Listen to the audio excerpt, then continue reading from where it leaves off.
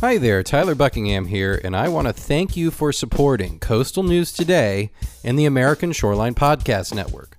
As part of our effort to improve our content and expand our audience, we'd love it if you could take 10 minutes and let us know more about you and how we can bring the best possible coastal content to you in the future. I promise it's quick and easy. Just go to coastalnewstoday.com to find the survey. Thank you so much.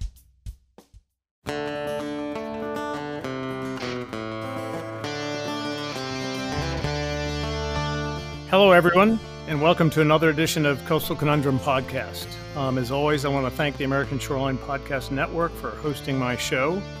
And we've got a great show for you today.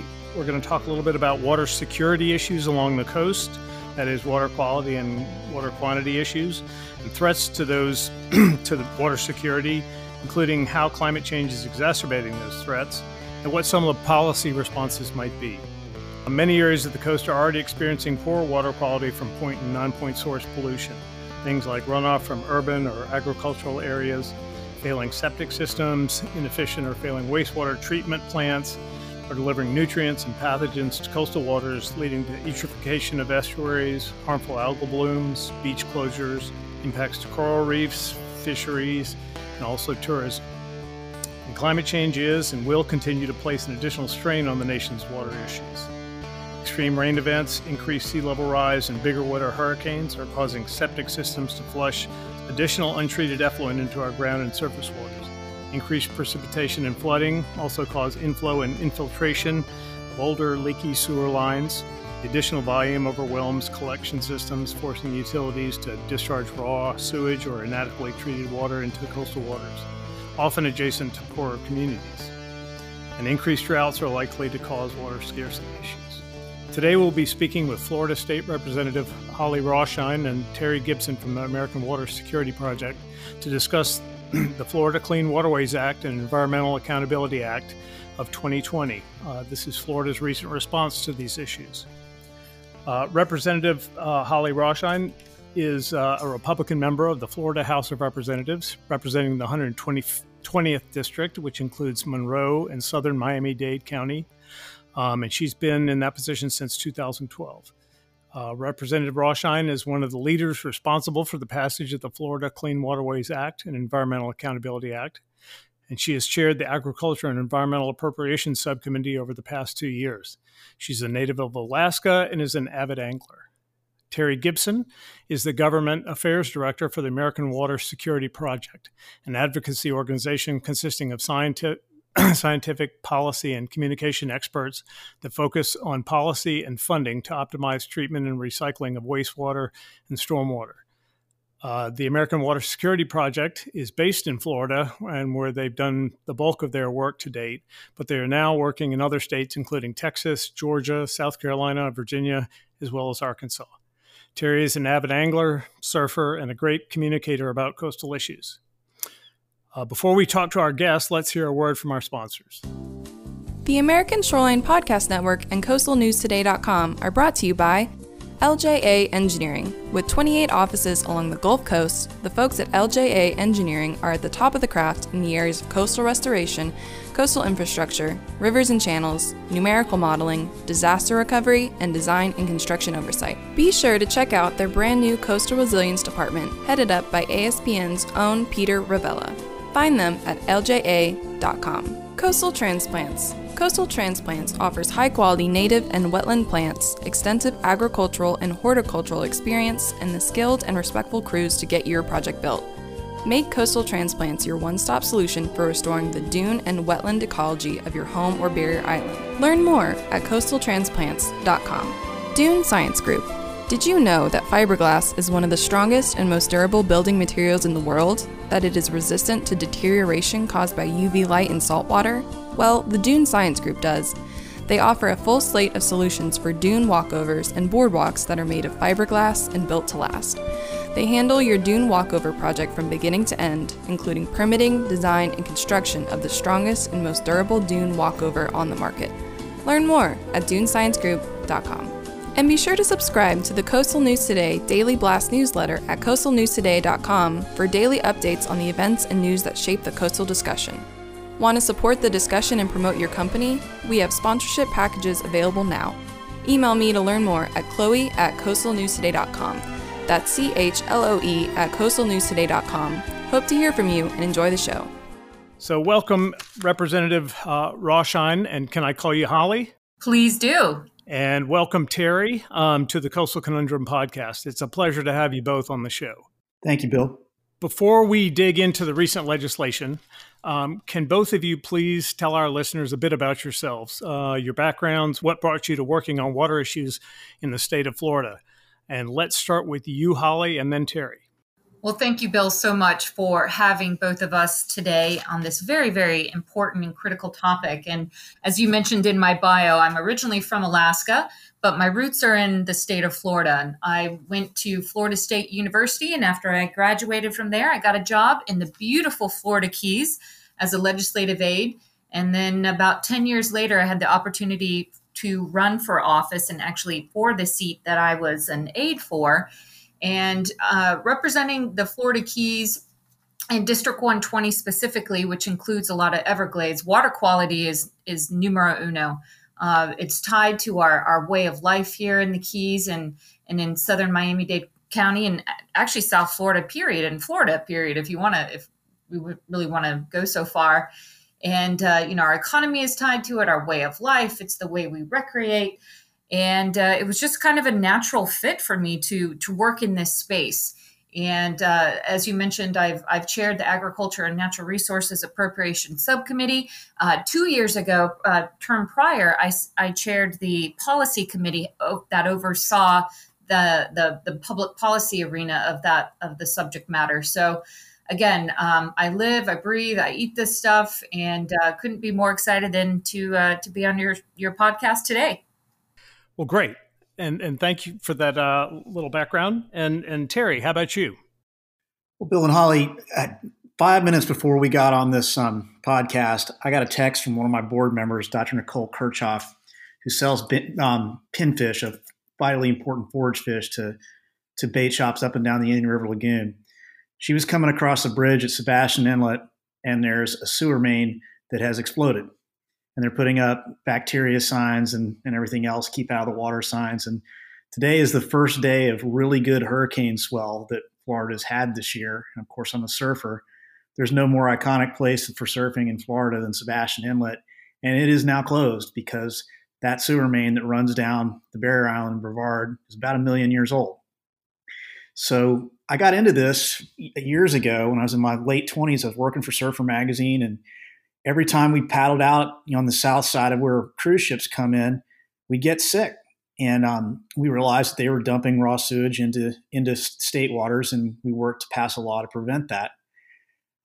We also realized that the sewage outfalls in Miami-Dade, Palm Beach, and Broward counties were doing two things: killing the coral reef and blowing back partially treated effluent into the surf zone, which again causing people to get ear infections and all sorts of nasty things. And so my second foray into the Florida legislature was there, where we got a date certain on the closure of those outfalls, or at least we hope.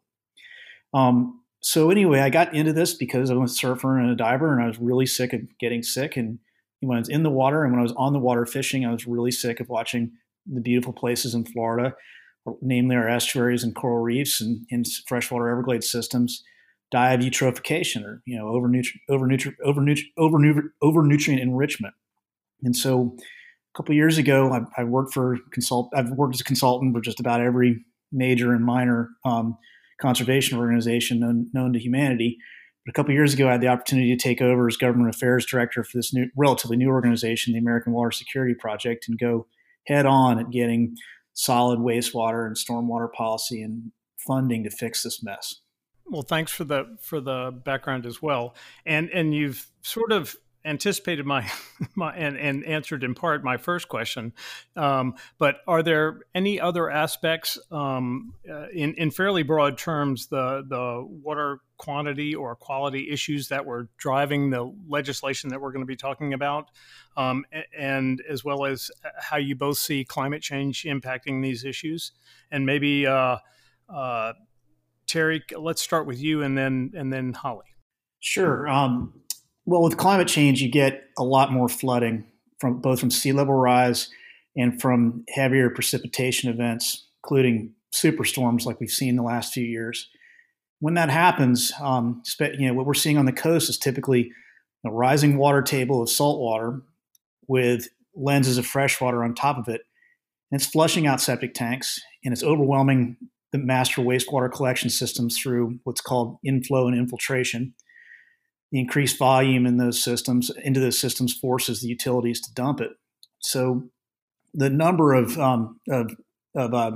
sewage discharges has just increased exponentially, and most of the septic tanks in any low-lying area around the state, especially in coastal areas, are basically discharging straight into the groundwater, which mixes with the storm water, which goes into the surface water. So that's how climate change is really making sewage the most dangerous and ubiquitous source of pollution and contamination around the Sunshine State. And Holly, being on the agricultural committee, what are some of the ag issues that you guys were looking at that were driving some of this legislation? Sure. Specifically with agriculture, I think a big part of it was accountability and making sure, not to say that the agriculture community in Florida is not accountable, but they certainly are a big stakeholder with regards to water policy and how the state moves forward. I mean, behind tourism, agriculture is our number 2 industry in the state. We can farm here when the rest of the nation is under a blanket of snow. I mean, we have such a diverse, diversity of crops here, and we love our farmers, and we obviously wanted to have them at the table when we worked on this language. But back to a little bit of climate change, it's sort of one of those big drivers of this conversation and the necessity of this bill. We've got a work plan for transportation, and the state of Florida knows what resources it's going to require and need to move that work plan forward. We don't have that for water in the state of Florida, and considering what a precious resource water is and how critical water is to the state of Florida in so many ways. The bill that we passed this past spring is such an important step in the right direction. So maybe Terry, if I can ask you or Holly, whoever wants to go first, if you can just describe for our listeners what the legislation does to address some of these issues that you've just laid out, and in fairly broad terms. So what are some of the major components of the acts, and what are some of the key or innovative aspects of this legislation? What the bill encompassed was many recommendations by the Blue-Green Algae Task Force, and this is something that Governor DeSantis set up very early on in his first term as governor. He's shown to really be a champion of the environment, and he's made that a priority. And this is sort of just moving that issue forward. And what the bill does is it encompasses basically all of the big major issues with regards to water. That includes, like we've mentioned a lot, on-site sewage treatment, their disposal systems, septic to sewer conversion, again, wastewater, stormwater, as you mentioned earlier, agriculture and biosolids. I mean, there just really isn't anything that this bill doesn't touch with regard to water policy. So it was it was a labor of love, let's say. Everybody was at the table, and it was a bipartisan move. And with that, I'll let Terry maybe give a few more details. Sure. Just to jump back to the previous question, the one thing we didn't talk about was water supply in terms of climate change. And we're running out of water. It was really interesting when the governor went to Israel shortly after he was elected. Israel's top water minister, I think that's who he was anyway, looked the governor in the eye and said, "We live in a desert. We don't think wastewater is waste. Wastewater isn't waste. It's a resource." And so one of the things that the Clean Waterways Act does is it positions us to treat and recycle wastewater and stormwater more optimally, and hopefully eventually optimally. So we're not just throwing it to tide or shoving it in the ground where we can't recover it. We're running out of water.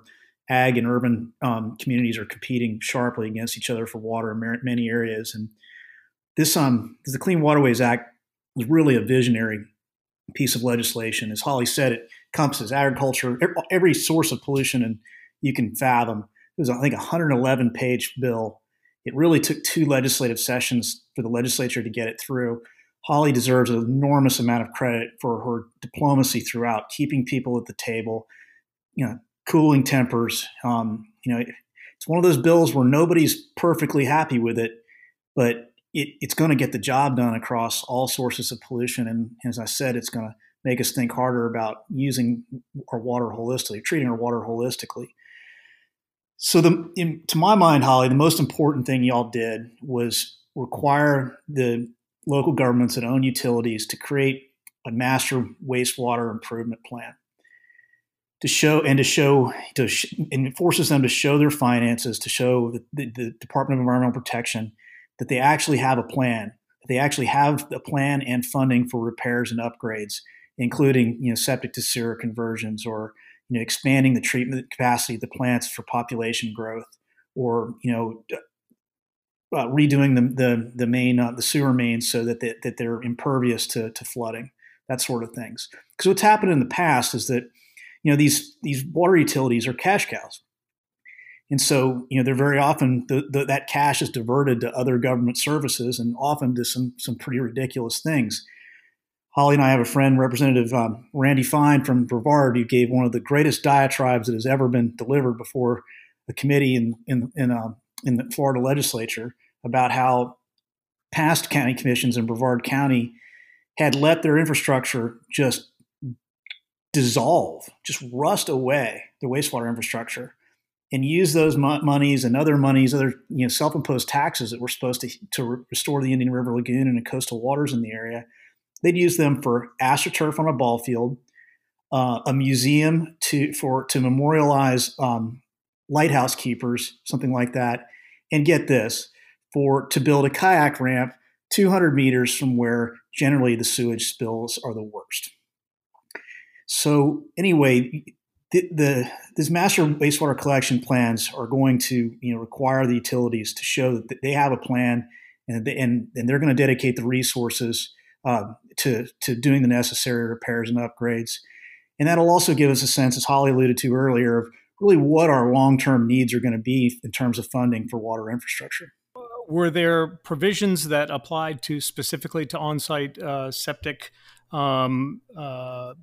users, in addition to, I know that part of it is looking at a community and seeing which septics need to be hooked up to community sewer, but were there other types of provisions for on-site septic? Yes, several. For example, if you're in one of the areas we call has a BMAP, a Basin Management Action Plan, septic tanks are more than 20%, or any source of pollution is more than 20% of the source, then they've got to go. They've got to find an alternative. What else? There's a new funding source for wastewater improvements that is specific to wastewater improvements, which is a tremendous improvement in terms of fairness and equitability in terms of getting funding from the state. Before it was all through member requests, and generally the most powerful people got what they wanted and everybody else got to go home empty-handed, although Holly tried really hard to make sure everybody got something. So there's that. What am I missing, Holly? I know there's more on the septic tank things I'm forgetting.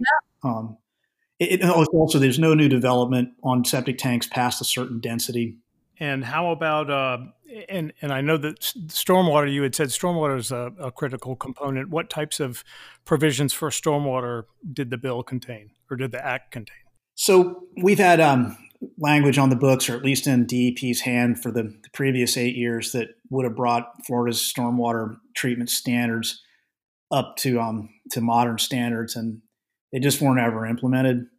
And so, now they're going to go back and require all sorts of retrofits and filtration marshes and that sort of thing, so that in recapture and reuse and lots of different things that will turn a problem into a solution. And green infrastructure, that's a big part of this component.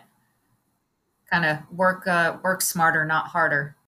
So is green infrastructure, is that now a priority for communities to look at or fund, or how does that work out in the act?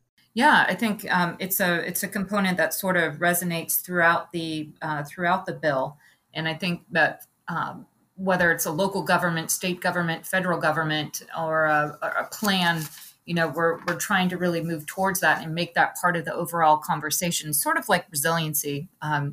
We're including climate change and understanding that the planet is changing and we need to plan for that.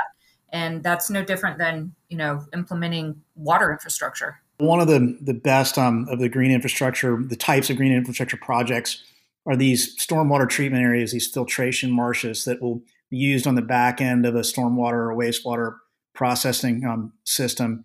They create these gorgeous wetlands that do an awesome job polishing the water. They also create excellent recreational opportunities. There's 4 or 5 of them in the region where I live. It's some of the best bird watching in the world. There's good fishing in a couple of them. And the really big ones, they allow duck hunting, and it's some of the best duck and alligator hunting in the world. So it's it's a really good thing for Floridians. It's not just an environmental regulation or we're beautifying, we're cleaning up and beautifying the place. Just to sort of check the stormwater box, I think folks often forget or maybe just don't know what a pollutant stormwater is. I mean, here, in the Florida Keys, we suffer from king tides. And if you've got a full moon and a king tide and a rain event, similar to what we just had with the Tropical Depression Sally, which is now making its way through the Gulf, we had an extreme rain event. And if communities don't have it, have their plan or don't have their act together with regard to stormwater, especially coastal communities, it can be a real detriment to the overall, nearshore water quality and other, things that are sort of tied to that. Not to mention getting around in your car, which I did see some of the video from Sally down in the Keys, and it was pretty amazing. And Terry, I just wanted to go back to something real quick that you had talked about or touched on, and maybe get you to talk about just a little bit more about the grant program that the Act established. Could you just sort of sketch it out briefly for us? Sure. There's a grants program specifically for wastewater infrastructure now, including septic to sewer conversions. And so my assumption, Holly's the chair of the Appropriations Committee. This might be a good question for her, but I sat through one of her committee hearings. It was like 111 individual member requests, Holly, for some piece of water infrastructure. Or I had meetings that were 3 or 4 hours long with hundreds of requests. And we had to get the American Water Security Project went pouring through them, being concerned that some of them wouldn't pass and other ones should, and that we weren't quite sure it was really a very meritorious process.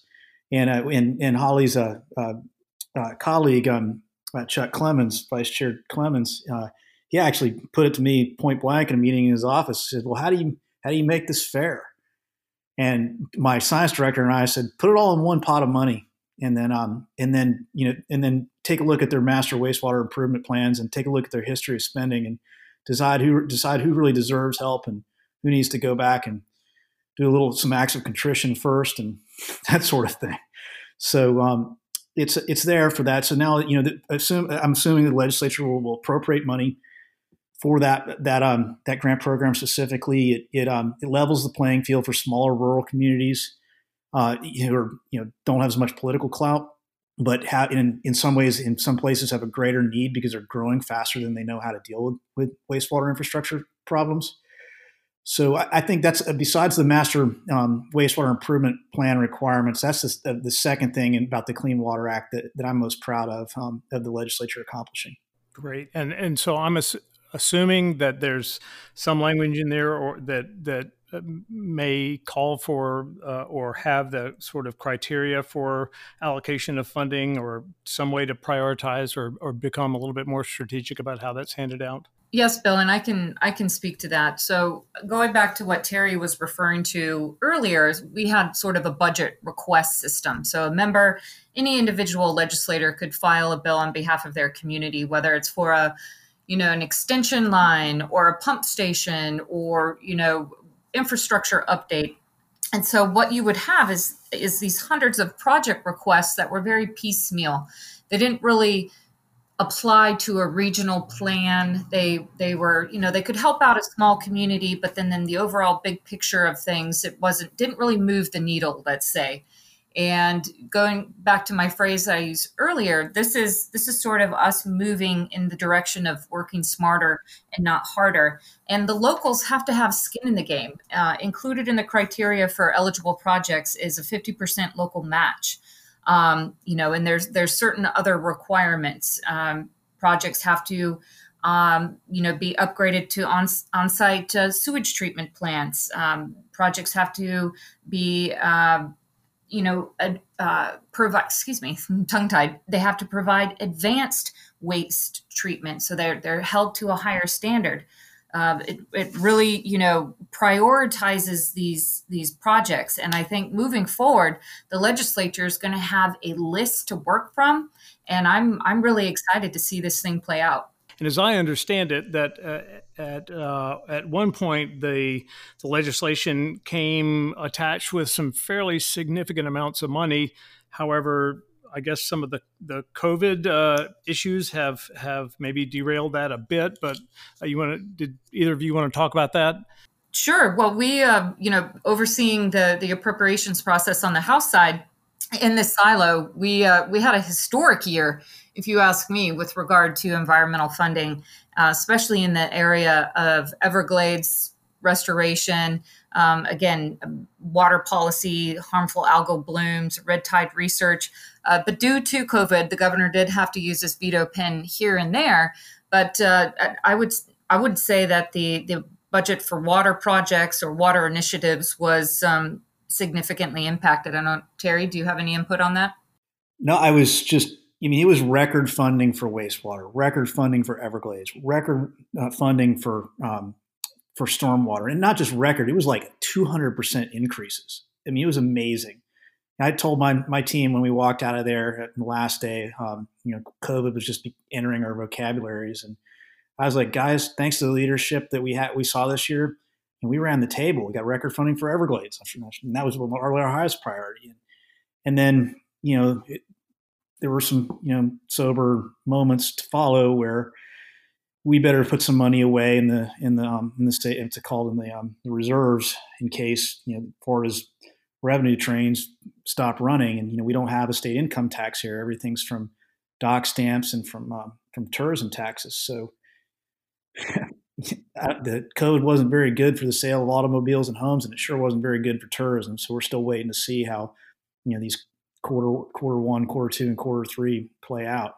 But I was talking to Holly the other day though, and she said, Terry, this is all going to be behind us soon, and we realize that we have to make these investments, and we will. So we certainly understand why the governor did what he did. Well, and just to follow up on that, we can pour money at something, right? We can just keep pouring money on it. But if we don't have a plan to wisely spend those taxpayer resources, then, quite frankly, there's no point. So hence the impetus for this bill. And again, I think this is a move in the right direction for Florida. And hopefully, maybe there's some other states that might be struggling with this topic. And I'm hoping that Florida, can be some sort of a model for them. And, watching DEP start the rulemaking process will be, for those of us water wonks, will be exciting to watch. Rulemaking always is exciting, isn't it? But anyways, so Terry and Holly, you've outlined a very comprehensive and ambitious piece of legislation and funding. And I'm thinking that our listeners would really like to know kind of how you accomplish this. So to start, maybe Terry, then Holly, what were some of the biggest challenges that you had to hurdle at the beginning of this process? Well, the biggest challenge, we knew we had to get everybody at the table, but most of the publicity around pollution focuses the lens at ag pollution, and that's not entirely fair. It's really often not fair. 80% of the populations is in the coastal zone. So there were all these all these sewage issues we've known about for years. And so we just our organization worked hard to elevate public understanding of the seriousness of septic tank pollution and sewage spills. And we did that through, calling attention to problems, generating media, writing editorials, writing letters to local leaders and talking to our state legislature about those problems. But with the understanding that, we basically, our organization, the American Water Security Project, has a philosophy that you should take care of your own pollution first before you point your finger at somebody else. And if everybody, takes a personal responsibility approach, we'll get where we need to get, especially, as Holly's repeatedly pointed out, if we have a good strategic plan to do so. First and foremost, change is difficult. Change is, part of life, though, and we needed a big time change in the state of Florida. Again, we knew that there was a path, and we just hadn't found it yet. And again, I think the governor, hats off to him for making this a priority. He, understands that water infrastructure, water planning, Everglades restoration, beach nourishment, springs, renourishment, all of these things are so Florida centric, and our state and our economy and our way of life just depends on it. And so I know that the Department of Agriculture and Consumer Services was in on early discussions. Obviously, the Department of Environmental Protection, or DEP. We had local government sort of asking for guidance. Most of the time, they don't like too much guidance from the state, but in this realm, they were asking for it. Again, we had our own constituents saying, what is the state of Florida going to be doing for this? And again, not only just throwing a bunch of cash at it, but actually having a plan. Going back to other state agencies, the Department of Health, which oversees, the septic to sewers and it was just so encompassing. And then, of course, you have issues pop up. For example, the builders, change is difficult for some folks. So the builders came to the table and the developers came to the table. And, anytime you affect somebody's bottom line, flags get raised and ears perk up. But again, through a bunch of efforts by leadership and wonderful legislators on both sides of the aisle, both chambers, we were able to, and obviously advocacy groups like Terry, we were able to cross the finish line and bring this thing to the governor's desk. And they did so unanimously. That's what just was absolutely mind-blowing about it. And I've worked in the Florida legislature off and on, mostly on, for almost 20 years, and I've never seen such great bipartisanship. I just have never have.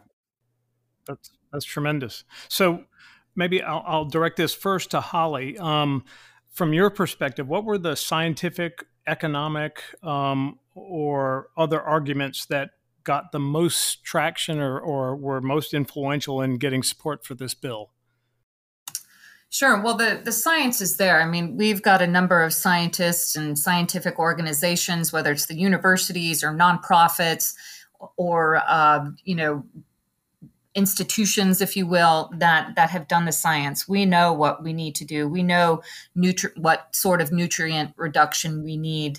We know what's going on with the coral reef. We know what's going on with the agriculture community. And I think it was just, getting all the minds together and a meeting of the minds, if you will, and getting down and actually putting pen to paper. And I, it was just wonderful to see the public policy process sort of, work out this way. And like Terry said, I mean, it was unanimous, and rarely do we see that happen in the legislative process. And oftentimes we come home and we've passed a bill and nobody likes it, right? So then you feel like you actually accomplished something because nobody got exactly what they wanted. But both sides were able to come into the middle and get something done. But again, all the communities came together, and I think that speaks to the importance and the critical nature of water. Mm-hmm. Terry, anything to add to that? Sure. As Holly said, the science is settled. We know pretty much, who's at fault where and to what degree now. And especially on the sewage side of things, and wastewater and stormwater pollution side of things, there was a seminal paper by Dr. Peter Burrill, who's our science director at the American Water Security Project. He took a look at the nitrogen in harmful algae in the northern and central Indian River Lagoon, which is North America's most biologically diverse estuary, most specious estuary. And he could tell by the species of nitrogen, et cetera, that it came from sewage. And there were other lines of evidence. He's looking at sucralose content. He did GIS where the septic tanks are exactly. There's the local authorities take fecal coliform, fecal bacteria readings, and just all lined up, and it just closed the case. And as a result, Brevard County stopped spending half of their half-cent sales tax for the Indian River Lagoon on useless muck dredging projects and throwing clams and oysters out in water that's too dirty to support them. And now they're spending 91% of their money on wastewater and stormwater improvements. And you see that all the way down, really from New Smyrna all the way down to here where I am in Stewart.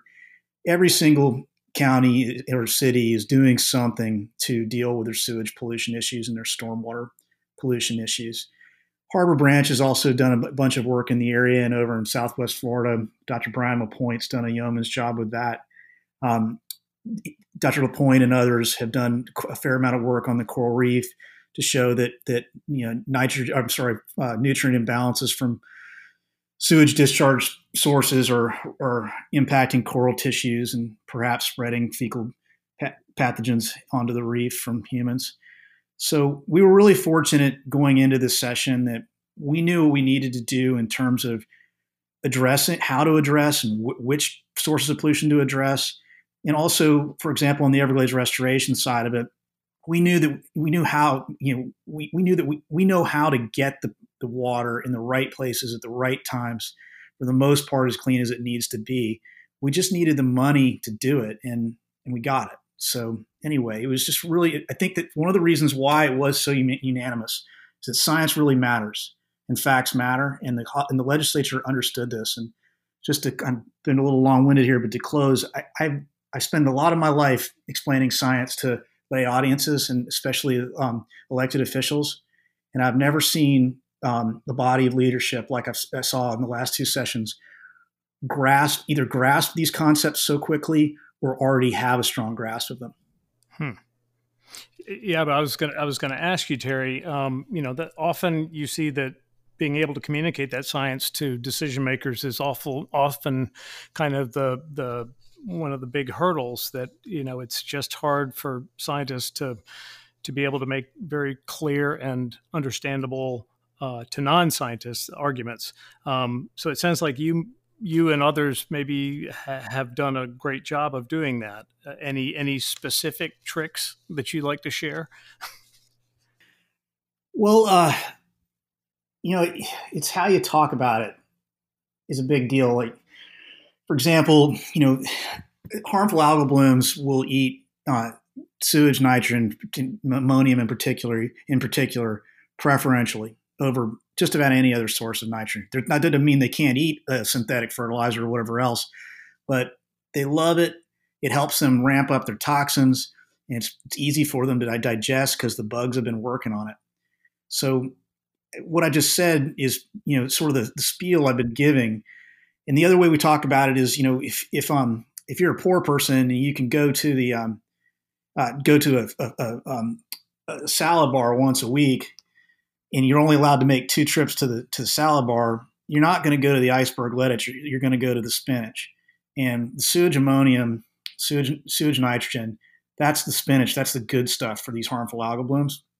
And so, we talked very plainly about those things. And we were also, we fact checked things to death. We weren't fast and loose with our facts. We didn't repeat what we heard from somebody else. Nothing leaves my desk. Nothing is broadcast via social media or any form of media without Dr. Burrill and Dr. Kirchhoff and Dr. Young and all the folks that are on my board or on my staff saying, you are 100% accurate here. Go forth. Mm-hmm. And Holly, from a legislator's perspective, I know that in my experience, economic arguments are often key. Was the economics of having to address these issues pretty clear to legislators, or was that something that folks were driving home as well? Yes, and I think that was the other sort of the other side of the table. We had the science that we just spoke about, and then we had the economic drivers. And again, water quality is tied to our entire state economy. And that's sort of like the big picture. But then understanding how expensive it is to upgrade infrastructure or replace it, or quite frankly, just put it into place where there's nothing. And the state recognized that we also, the state needs to have skin in the game. We're also working with our federal partners, what sort of funding resources are available, from them. And understanding that this is a partnership between the federal government, the state government, the local governments. It's our constituency. I mean, it's such an important policy area that money, quite frankly, is the other side of the coin. So without a doubt, in the back of our minds, we're looking at these big ticket items like septic to sewer conversion, biosolids, what's so expensive to deal with, those sort of things, but something you don't really think about. And allowing the agencies the proper amount of resources that they need to implement what we have handed them. So dollars, absolutely, very, very important. Bill, I would add to that I'm really glad that the state is reaching out to their federal partners. We certainly are as well. We've worked with, for example, Senator Rubio and Congressman Christ and Congressman Frankel, and basically all the Florida delegation that sits on appropriations, and to ask them to keep plussing up the various pots of money that can improve water infrastructure. And they've helped. I mean, it keeps going up. We're super hopeful that there'll be a COVID relief package, a COVID stimulus package that'll be strongly focused on water infrastructure. I mean, as a fiscal conservative, I really don't like seeing the federal government print money and hand it out, even though people are really needy right now, and I get it. But we need to put people back to work, and we need to build equity in the process, build equity and equitability into our communities. And one of the best ways to do that is to put people to work building water infrastructure that's going to last another 30 to 50 years. So anyway, I'm just really glad to hear from Holly that the state is talking to the federal partners, because it's a big job. I mean, nationwide, I can't remember what the number is, but it's like $200 billion or something like that to fix America's wastewater infrastructure alone. It's at least a $35 to $40 billion job here in Florida. Well, and just to follow up on that point, Bill, is we actually don't know what that ticket price is. And I think that the passage of this legislation will help with that. Again, referring back to my earlier comments, that we have a roadmap for our transportation plan, pardon the pun, but we don't have a water map. We don't have a complete vision, if you will, with regards to the cost. So I think as this thing sort of, moves forward, and by thing I mean the legislation, gets implemented, the rulemaking process, gets completed, and I'm sure will be ongoing. And I'm termed out, but my colleagues who will be back up there this fall will have to continue to work on this, because this is something that's ever changing, it's ever evolving. You throw in climate change and whatever else is going to come our way. This is a conversation that by no means is over. Great. And let me just finish up with a last question about kind of how you guys got to do this. And briefly, from your perspective, Holly, who were some of the most critical messengers, or was it constituents, local leaders, NGOs, or what? I think it was a combination. Obviously, we got pretty strong and stern marching orders from the governor. He on the campaign trail made the environment a priority. We had heard all the complaints and the concerns, and all of us were concerned over the harmful algal blooms and the releases from Lake Okeechobee and the fish kills. We just had a major fish kill near me in Biscayne Bay. So yes, it was the constituents. It was folks like myself, my fellow colleagues who represent areas that are so uniquely tied to water quality that said, you know what, this is something we need to put our heads together. We had a go at it last year, and this is the time to get it done. And we did. And so grateful that this happened in my last term, my last year. Maybe not really under my watch because it was such a group effort, and to really see people, stand up and step forward and get it past the finish line. Great. Terry and Holly, and maybe we'll start with Terry for this question. We all know that very few pieces of legislation are perfect. Is there one shortcoming of the legislation from your perspective that you'd like to see addressed in a future legislative bill? Yeah, I think that we were successful in getting the septic tank management out of the hands of the Department of Health and over to DEP where it belongs. But the weakest part of it is we still are allowing septic tanks to new development on septic tanks, and we can't just keep digging ourselves into a hole. It was up to me, I would write the law: "Thou shalt not rely on a septic tank." Period. But we didn't get there. But we got improvements, significant improvements. Mm-hmm. Okay. And Holly, from your perspective? Yeah, and I'm going to stay in that same vein as Terry. I am obviously not a huge fan of septic tanks. I think in a state that's so environmentally sensitive as Florida, they really have no place other than in areas that, quite frankly, hooking up to a central sewer system is not feasible. It's economically challenging and so on and so forth. So there are areas, and right here, we live on islands down here in the Keys. Sometimes it's not feasible to, get a pipe wherever and in where, Little Torch Key or whatever. And so a package plant, is necessary. But again, I think that we could really hone in on that topic. And there are communities, unfortunately, and I certainly don't want to end on this topic, so hopefully we have a chance to wrap up on something else more positive, but we have communities around our state that don't know how many septic tanks they actually have. We have homeowners that may not have a clue on what's going on, what happens when they flush their toilet, where does that go, and what does that mean to the water quality? And these are communities that are right on the water. And so I think we made an awesome move in transferring DOH, that sort of portion of policy over from DOH to DEP. And we certainly, DEP is going to be busy, but I think, like Terry said, there's room for improvement for sure. So let me just touch on one thing, since my show deals a lot with climate change. I was wondering how the legislation fits into the broader kind of considerations dealing with impacts of climate change. For instance, does the legislation specifically account for increased precipitation and runoff to manage higher saltier water tables or greater stormwater runoff amounts? Is that built into the legislation? Implicitly, it does in many ways. Primarily, it requires these master wastewater and water and infrastructure improvement plans. So everybody just about in Florida now is thinking about rising sea levels, more intense hurricanes.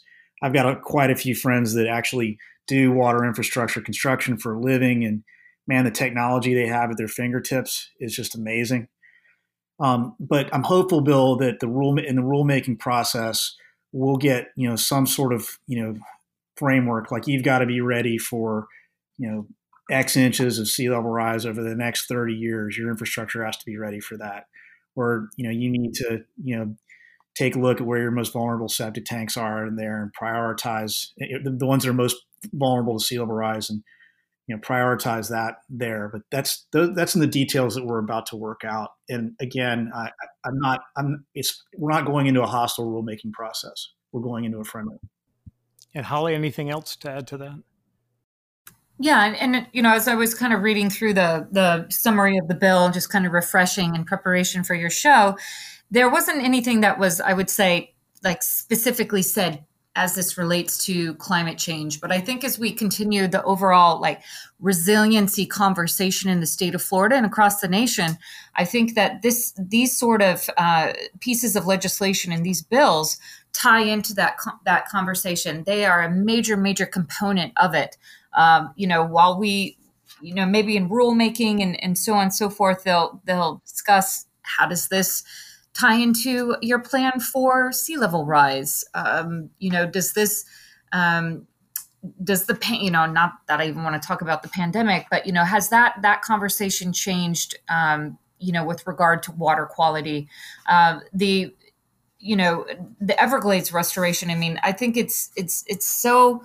You know, down in the Keys, we have a very robust fishing fleet, and we're seeing firsthand, you know, with the combination of nearshore water quality, with the coral reef being ravaged by a terrible bacterial disease, and then you throw in ocean acidification and warming of the oceans, we've got it all in place. So I think again, the state of Florida moving forward in this direction, it goes without saying that climate change is part of the conversation.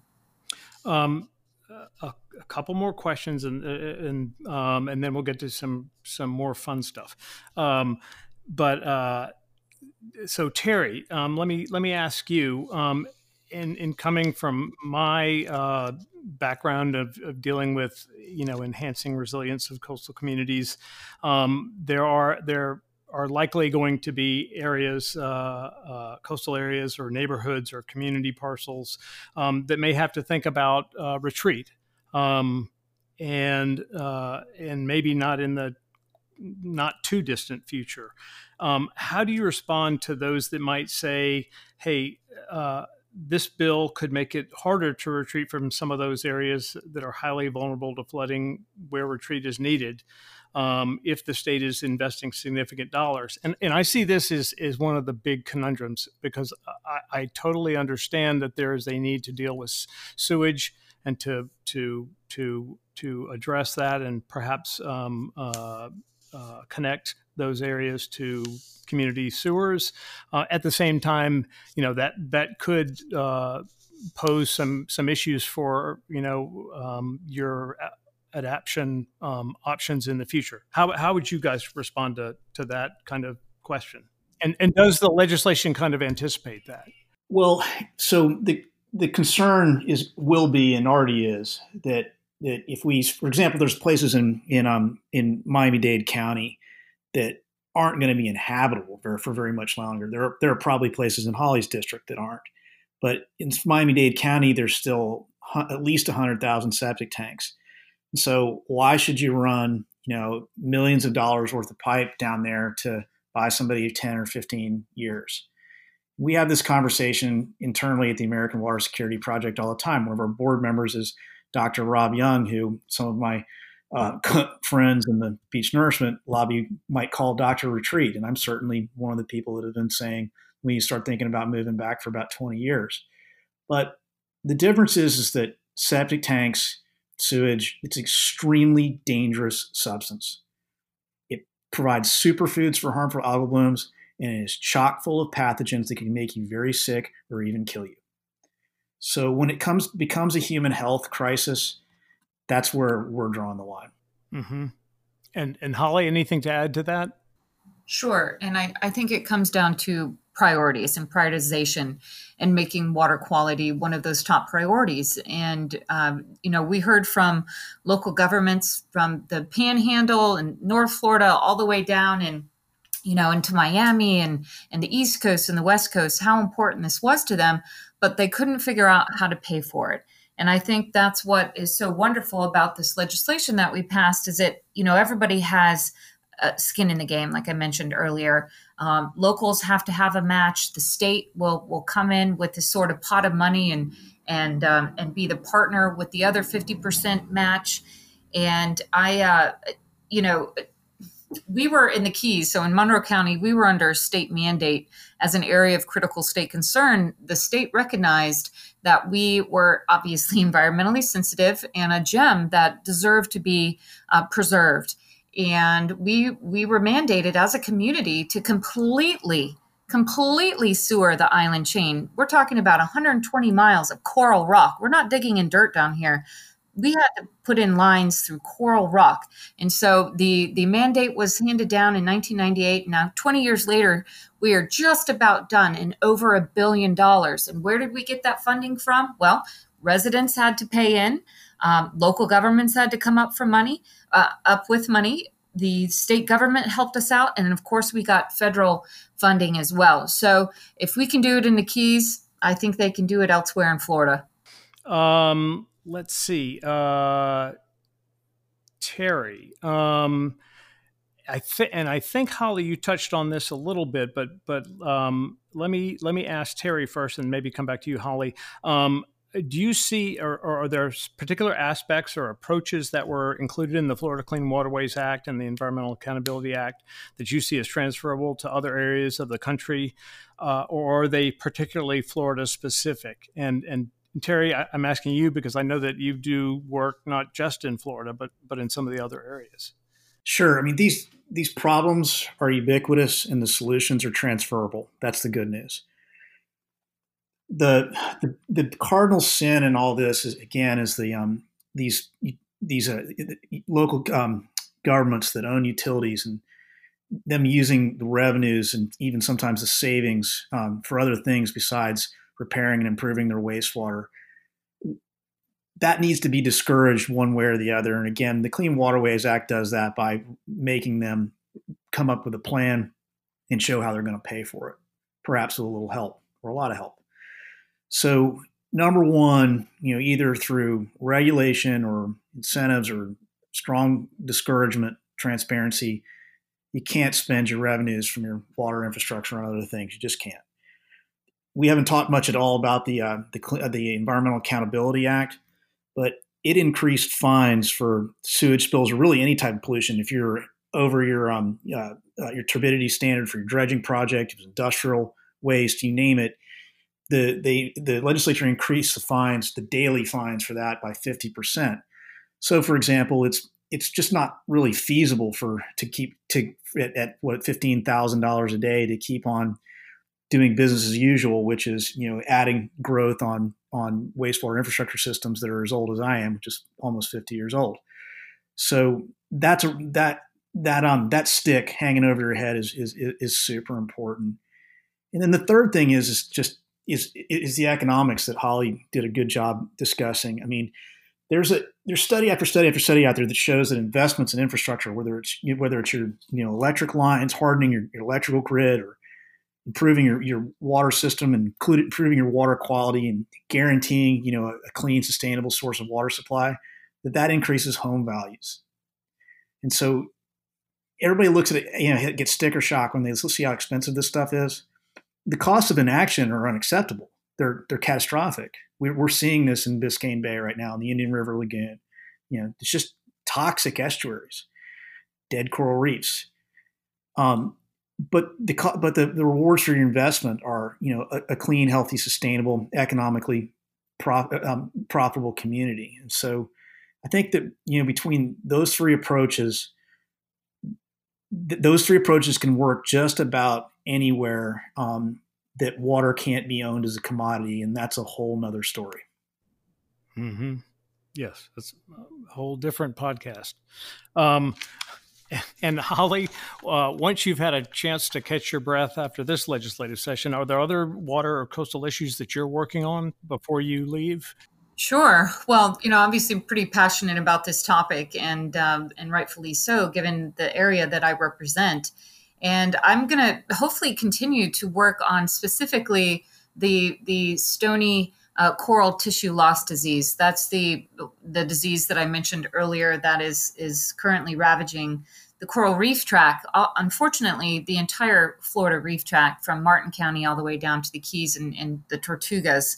and raising awareness of all the stakeholders that are at the table right now, and all the wonderful organizations that are really, pouring their heart and soul into trying to figure this out. And, quite frankly, we need an army of scuba divers that can get down and we've got nurseries that are growing baby coral, and we need people to get, I should say boots on the ground or fins in the water, if you will, to plant these things to save it. And it can be saved. It's not, I don't want to say, it's pretty, it's not a lost cause, if you will, if we've got enough man and woman power. So that's something that I want to continue to push forward. I also want to give a shout out to our fishing, our commercial fishing industry, and recreational fishing industry. Quite frankly, they're a resilient bunch, and they've had a tough go at it here and there with hurricanes or natural disasters. Obviously, climate change is affecting their industry. And then quite frankly, and more timely, I guess, is this pandemic where folks haven't really been eating out. And so just my hat's off to them. And I hope that I have the opportunity to continue to work with that, with them. Well, if you're looking for additional fins to get in the water, please give me a call. I'd be more. Yeah, me too. I'd be more than happy to come down and jump in the water. And Terry, can you just tell our listeners quick, what are maybe some of the other things that the American Water Security Project, what's on their agenda? What are you guys working on? Well, we're going to engage in the rulemaking process for the Clean Waterways Act. That's next. And then, there's a lot of uncertainty about what the next legislative session or two looks like, but we got a real source of optimism the other day. Speaker-elect Chris Sprowls and incoming Senate President Wilton Simpson co-published an editorial in the Tampa Times that talked about how the next two sessions are going to be devoted to resiliency, and they had a strong paragraph in there about water. And so a lot of it will be focused on the next 2 years is making sure that those legislators have all the grassroots and grass top support, all the political cover they need to advance those resiliency efforts. I'm so proud of those guys. And then, we're looking in other states now too. In Texas, it's very similar issues. And in Georgia and South Carolina as well. So, we're hoping to replicate what we're doing here in other states while, never forgetting about our roots here in Florida. Great. And before we leave and before we just have a wrap up, can you give our listeners a way to find out more about the Florida Clean Waterways Act and Environmental Accountability Act? Is there a website that they could go to, or what should they Google?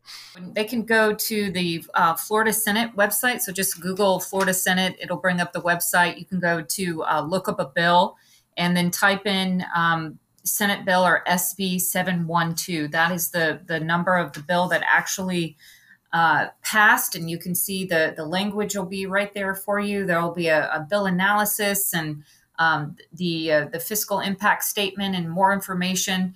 And then you can see the House version of the bill and the many iterations that the language actually went through until up to final passage.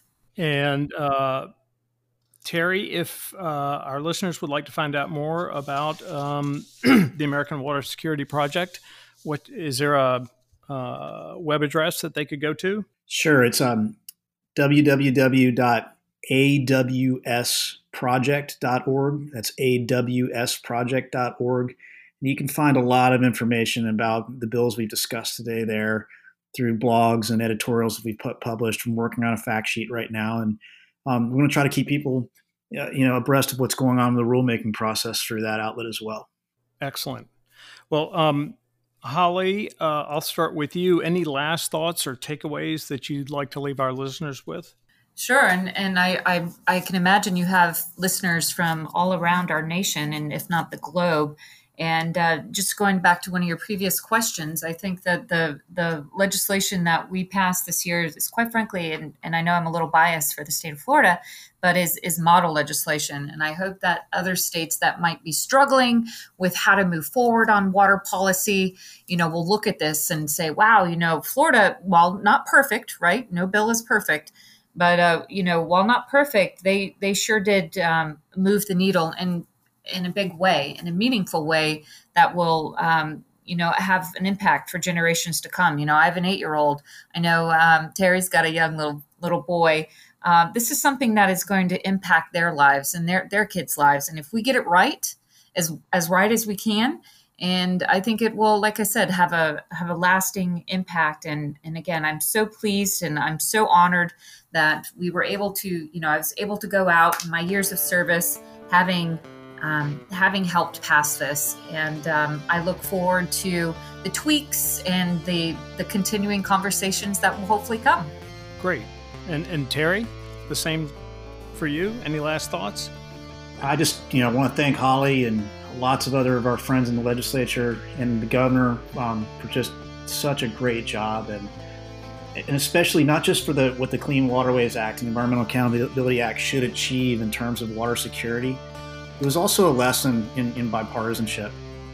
That was a really moving thing for me in a year like this one, that there was really, and I think Representative Jacobs had a lot to do with this, from Democrat from Broward, who sadly just passed. But it was really it renewed my faith in America's government system of government, that people can sit down and politely disagree or sort through options, or different ways to solve different problems, and not yell and scream at each other, and actually come to a consensus bill that's really strong, really strong. So that's I just like to see more of that on the federal level.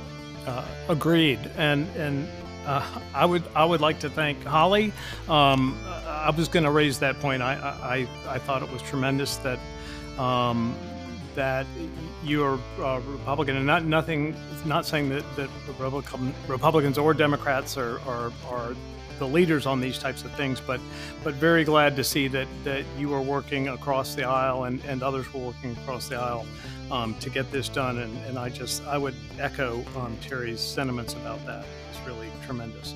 So thank you all for being on the show today. And again, thanks to the American Shoreline Podcast Network for hosting us. And until the next version of Coastal Conundrum, adieu.